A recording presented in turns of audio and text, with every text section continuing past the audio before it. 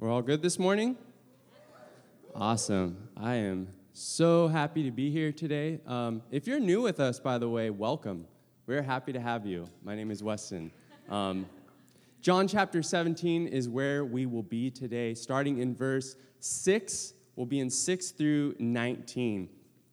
And this is Jesus' farewell discourse. This is his final words to his disciples.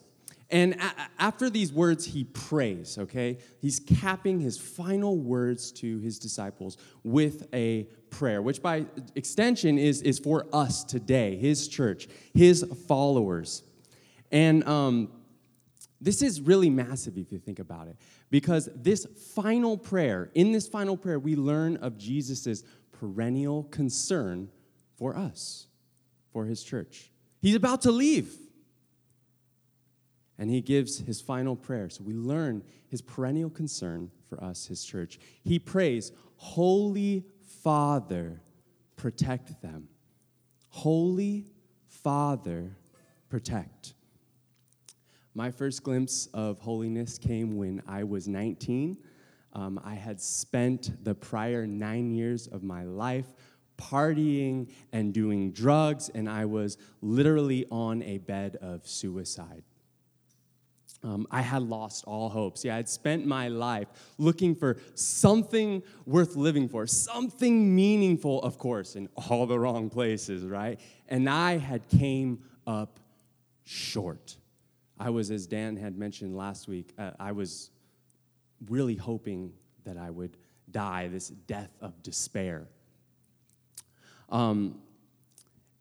All the things I was doing, all the sinful things, all the pride, the popularity, all the money, even the highs, they weren't satisfying at all anymore. And it was at that time I was going to community college, and one day I saw this girl on campus, and I was like, whoa, like she was attractive. But after I started getting to know her, I found out what was truly beautiful about her, what was truly attractive about her. The first thing that was different about this person is she went to church. And I was like, what? Like, I hadn't been to church in like 10 years. Like, lightning bolts would strike me if I walked in there.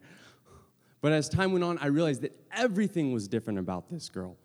I mean, we used to have DARE back in elementary school, Dare to Resist Drugs. And she had kept her promise, and she never smoked weed, and I did, I didn't, She had saved herself for marriage, and I hadn't. I could go on. She was happy. It seemed there was always a cloud over my head. She had convictions, and I had consistently capitulated and given in to peer pressure. She was generous. I really was selfish, and I knew it.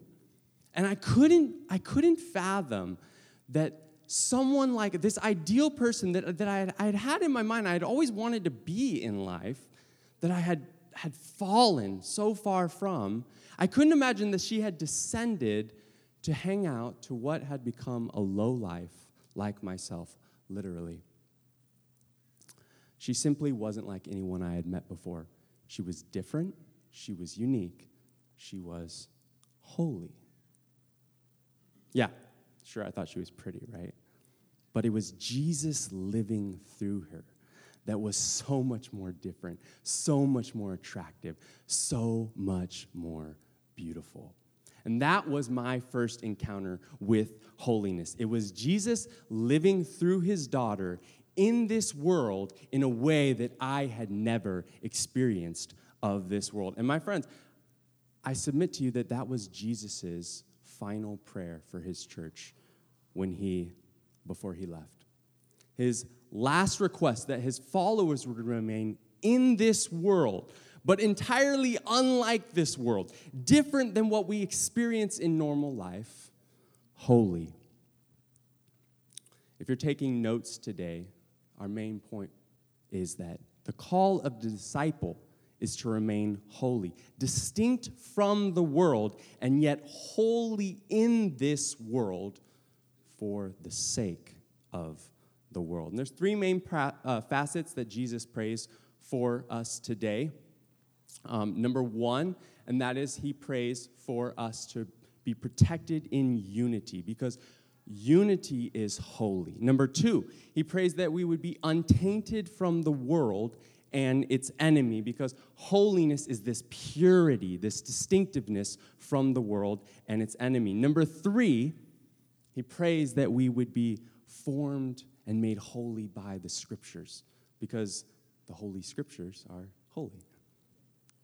So, I'm going to preface this by saying we can't go over everything today. We can't just do that in the 30, 40-minute sermon on Sunday, okay? So there's some things in here. I'm not glossing over those. If you have any questions about anything, you can come talk to me. You can come talk to Dan after, but we're going to beeline for what Jesus is getting at today. He starts this prayer with a little bit of background about who he's praying for. Have you ever just heard that person that when they pray, they always seem to be teaching something when they're praying? You know what I'm talking about? It's like they're preach praying. Okay, so we all, okay. Am I the only one that does that? Okay, that's like Easter, right? When the family's over, and a lot of them are like, they're not believers, right? Easter's there, and you're like, Lord, we just come to you and remember what this day is really about, Lord. We're all gonna die one day, and we don't really know what happens after the grave, but you wrote, you know what I'm saying? Well, apparently that's okay to do sometimes, because it seems that, if you read this passage, Jesus kind of does that here for us sometimes.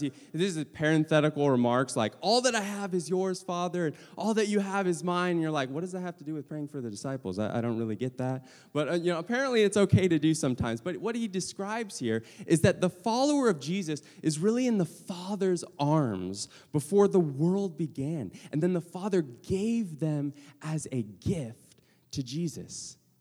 We are gifts of God to Jesus. This is just so beautiful. And so there's a lot of other things that he's kind of defining who he's praying for in these first few verses. But he gets to the meat and potatoes of it in verse 9. He says, I pray for them. He continues in verse 11, I will remain in the world no longer, but they are still in the world. I am coming to you, Holy Father. Protect them by your power of your name, the name you have given me, so that they may be one, even as we are one. So this is the first point, okay? Jesus prays that they remain unified with a unity patterned after this beautiful dance of the Trinity. That's stunning, right? The Trinity, we can't even fully grasp that. It's stunning, it's unique, it's beautiful, it's holy, and so Christian unity is holy. Now, this is a really huge burden on Jesus' heart, because he's actually going to pray the same thing as we finish up this prayer next week. But for now, it should be apparent to all of us, right, that unity is not something common we see in this world today, is it? We're living, in my few short years on this earth, we're living in the most divided time I have ever experienced. The political divide, the racial divide, the ideological divide, the COVID divide. Do we have to divide over everything? We're all divided. Every little faction is splintered, a million different tribes and camps, all with their irreconcilable differences.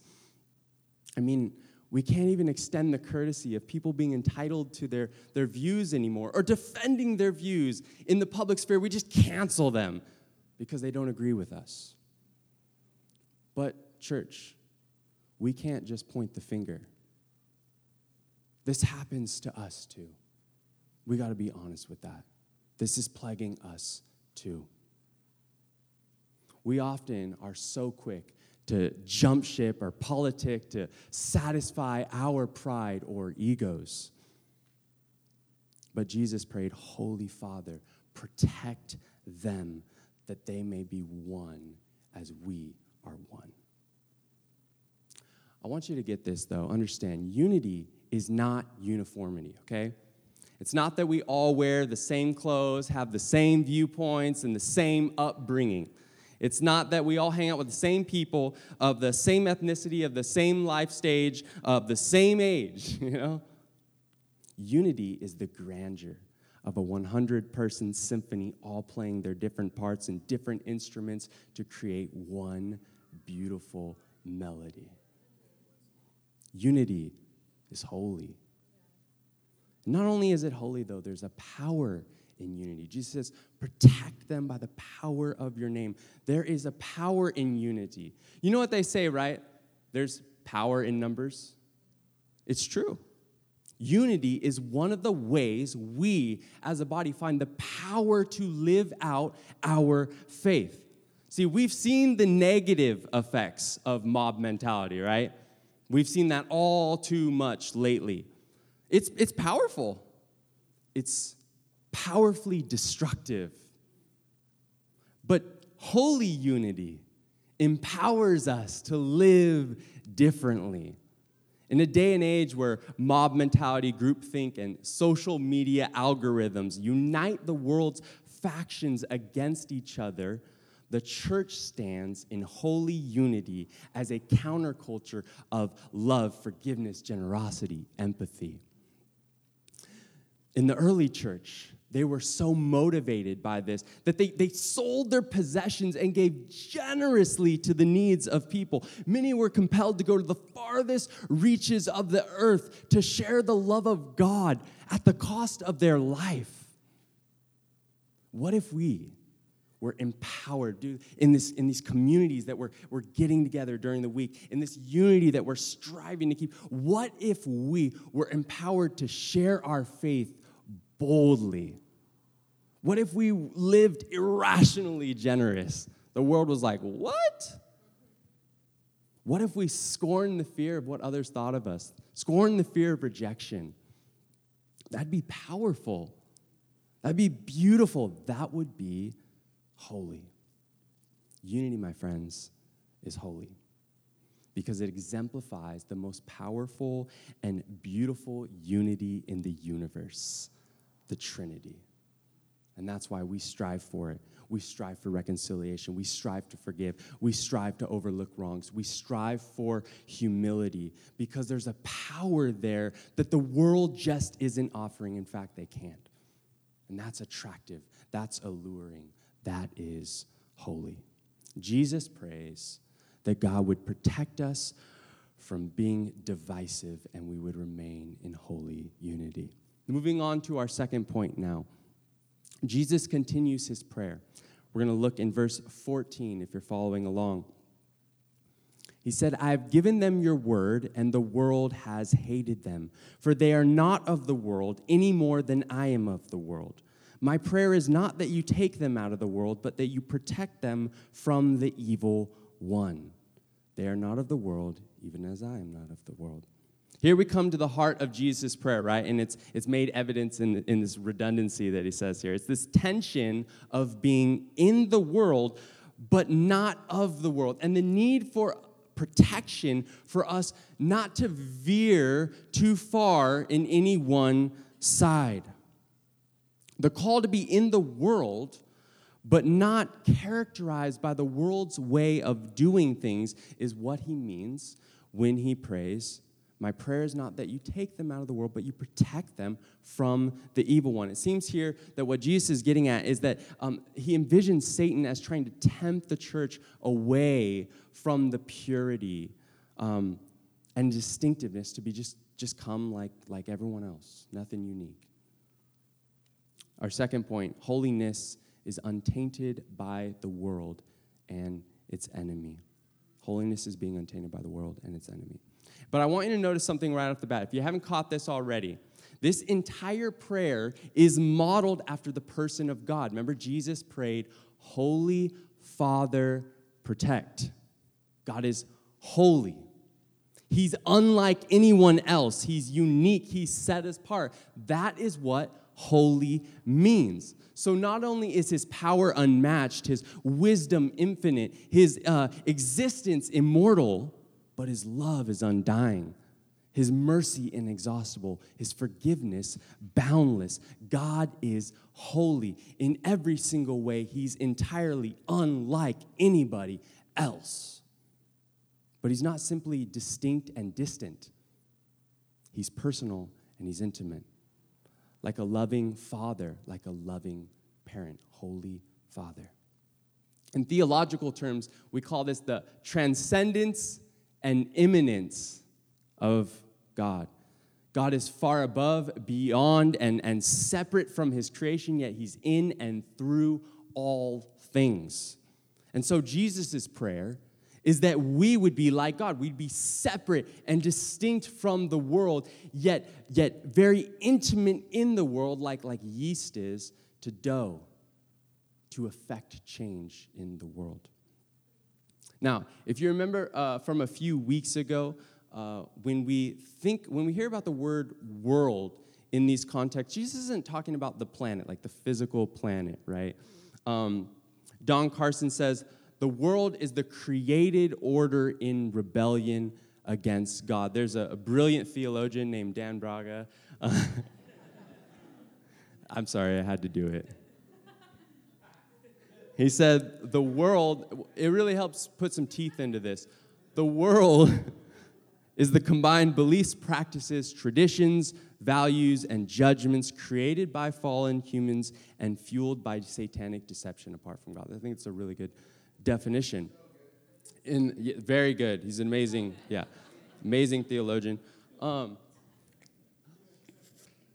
In the words of the Apostle John, 1 John 5:9, he says, the whole world is under the sway of the evil one. And the picture is not that everything is like completely against God, but that like a puppet master, the devil is swaying the combined beliefs, practices, traditions, values, and judgments of our culture, distorting them just enough to keep people away from what's 100% good, true, and godly.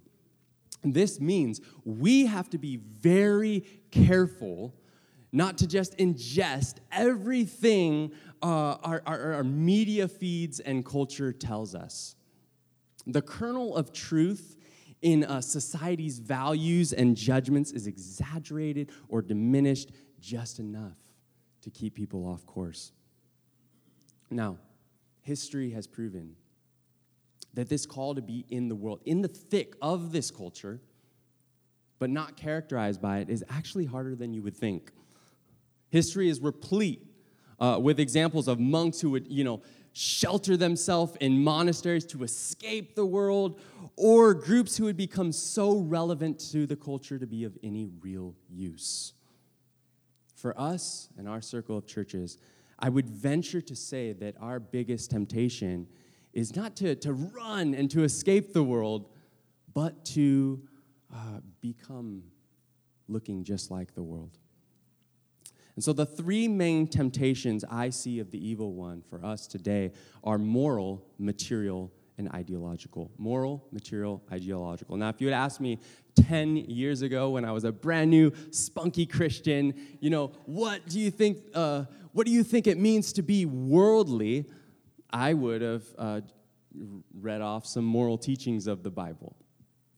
I would have listened, keep the sanctity of sex only in the confines of a marriage between a man and a woman. I would be like, abstain from, drunkenness. Like, it's okay to have a beverage, but let's abstain from drunkenness. I would have said, maybe have no unwholesome speech, And these are definite areas that the follower of Christ is called to look radically different than the world. I mean, we don't hit the bar Friday night and get drunk like the world does. The weekend has arrived. That's not us. We don't speak like a sailor. Forgive me if you are in the Navy or or you have a sailboat or something. Forgive me. You have become the proverbial badmouth Joe. We don't profane the profound physical, emotional, spiritual union that takes place in the act of sex by having that outside of its sacred confines. But if you were to ask me today, what are the temptations of the world? I would also add that they're materialism and ideological idolatry. Materialism. We often keep seeking security just like the world, and it's never enough, right? Come on, let's be honest. It really, I mean, we live in San Diego. It seems like it is never enough. Like if I could just get that promotion, if I could just get that house, if I could just, friends, we must remember we are the top 5 to 10% richest people who have ever walked this planet. Like that is the reality. We often pursue, in the name of security and necessity, simply luxury and comfort. Remember what Jesus said? He said, do not worry about food, what you will eat. Don't worry about your clothing. Don't worry about adequate housing. The world runs after these things, but your heavenly Father knows you need them. Seek first the kingdom and his righteousness, and all these things will be added. What Jesus is saying is that our financial considerations are not to be at the top of our list of decision makings. When it comes to our schooling, our education, when it comes to our career choice, how is God calling me to seek first the kingdom? When it comes to our everyday expenditures, am I seeking first his kingdom, or am I looking to build mine on this earth?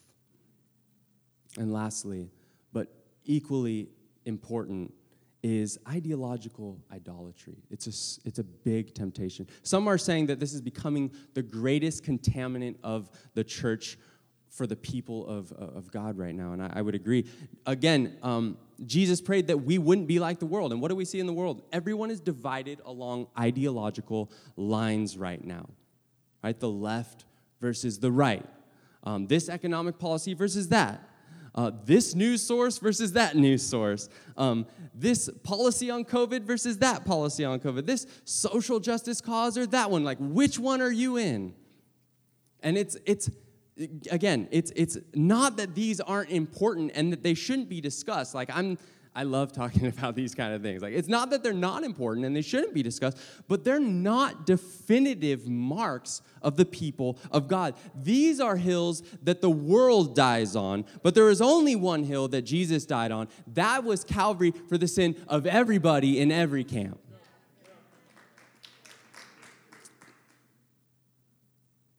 When the person in blue or red or black or white becomes such an enemy that we can no longer love that person to Jesus anymore, we have ceased to become unique or useful to this world at all. We have nothing to offer it. Now, really, what makes this ideological idolatry component confusing is that really every group wants to kind of claim the sanction of Christian principles, right? Dietrich Bonhoeffer wrote about this years and years ago when he saw the contamination of church during World War II. And we have to understand that just because an ideology or a social cause claims some corner of biblical basis doesn't mean it's even carried out with God's right heart. And this requires us to be very, very careful to the ideologies that we adhere to. I hope we're not having any idolatries that we're adhering to. But we are going to have some ideologies. We're going to have some beliefs. We have to be careful what we adhere to, though. If it's not 100% God's will done God's way, then it can't receive our wholesale allegiance. Jesus' utmost concern for his church was that we would remain holy, untainted by the world, morally, materially, ideologically, and this leads us right to our last point and prayer request of Jesus. How do we know what holiness looks like then? How do we discern what is morally, materially, ideologically pure or impure? The answer is found in Jesus' final request, verse 17. He says, Father, sanctify them by your truth. Your word is truth. And a side note real quick, the word sanctify is really just the verbal form of the same word we've been talking about, holy. You could say holify. Father, holify them in your truth. It's the same exact root. So there it is. Holiness is found in the Holy Scriptures, right? That's no coincidence, right? Holiness is found in the Holy Bible, right? That kind of makes sense. Because the Bible is the standard. It's the benchmark by which we measure everything.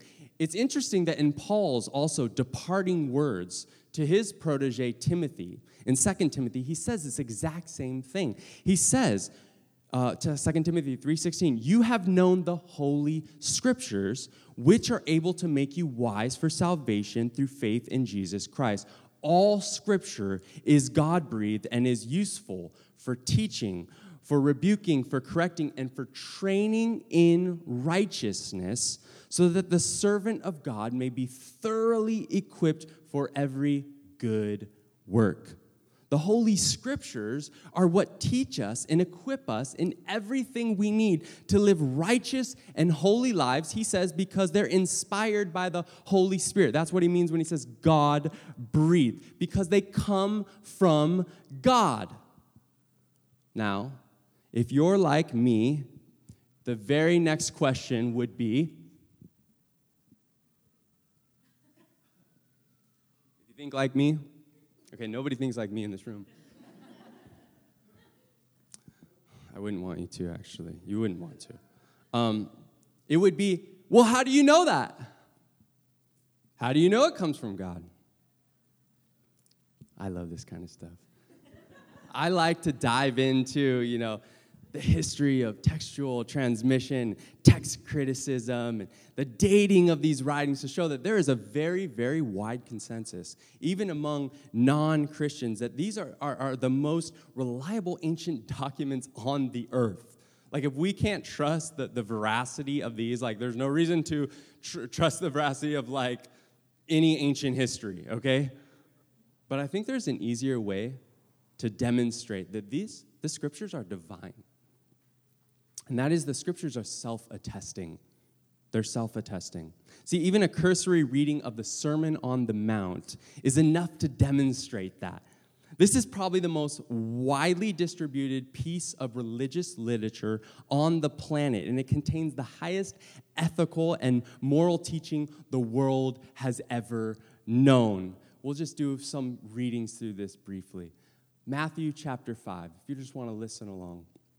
Matthew chapter 5, these are the words of Jesus.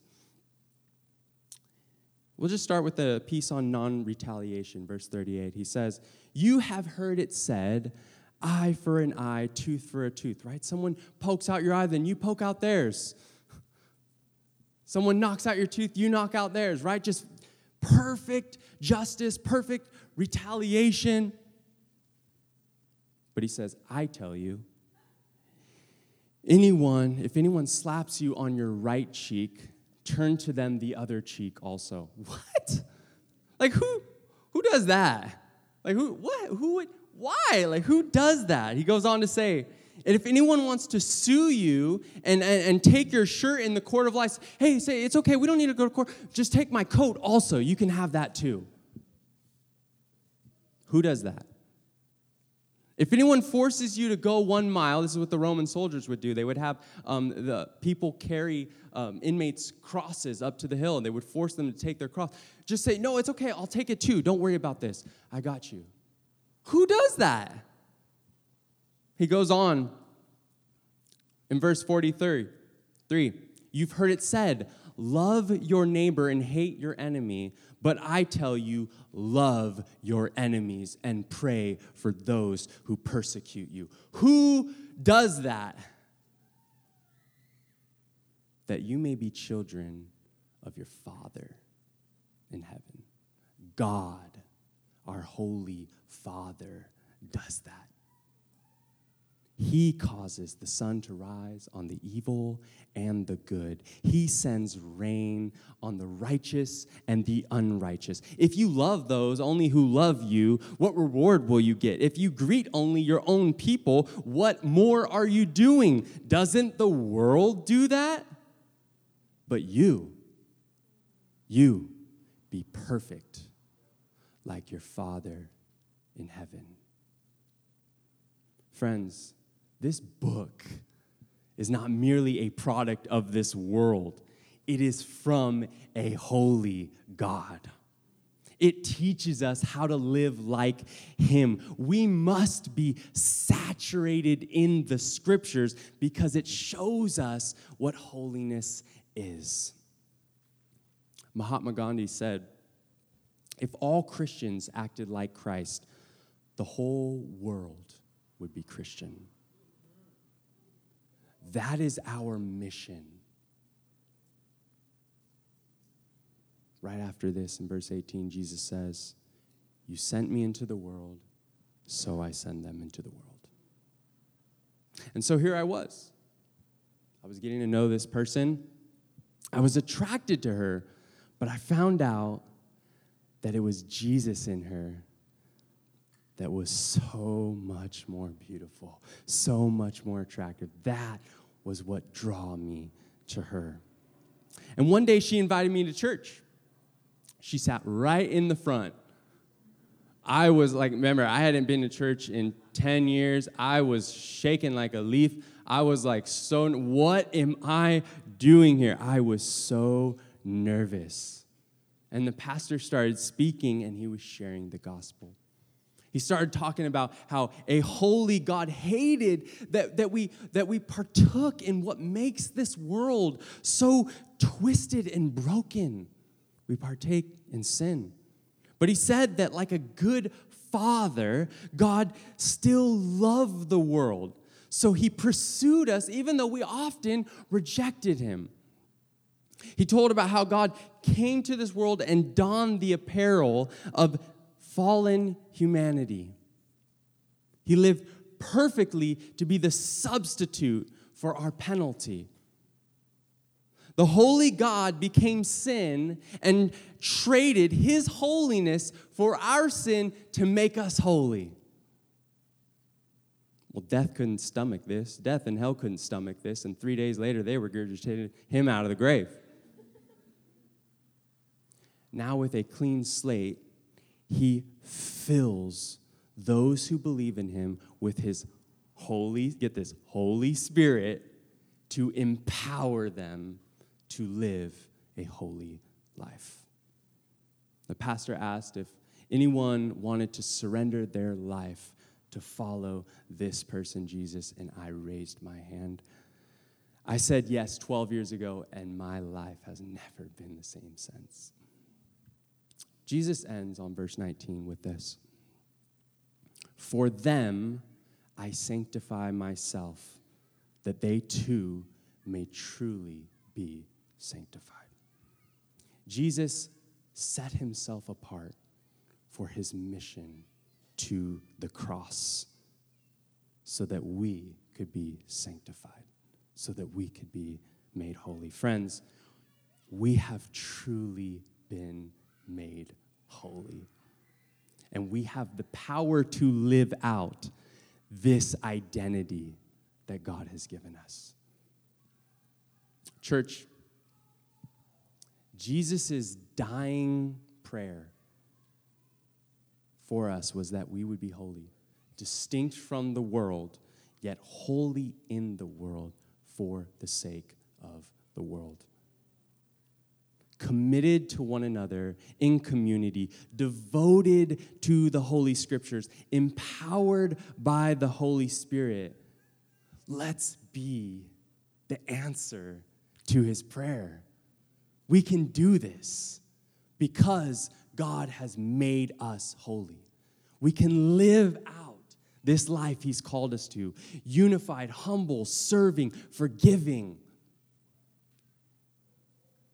under the Scriptures, different than the world, attractive, alluring, beautiful, because of what Jesus has done for us.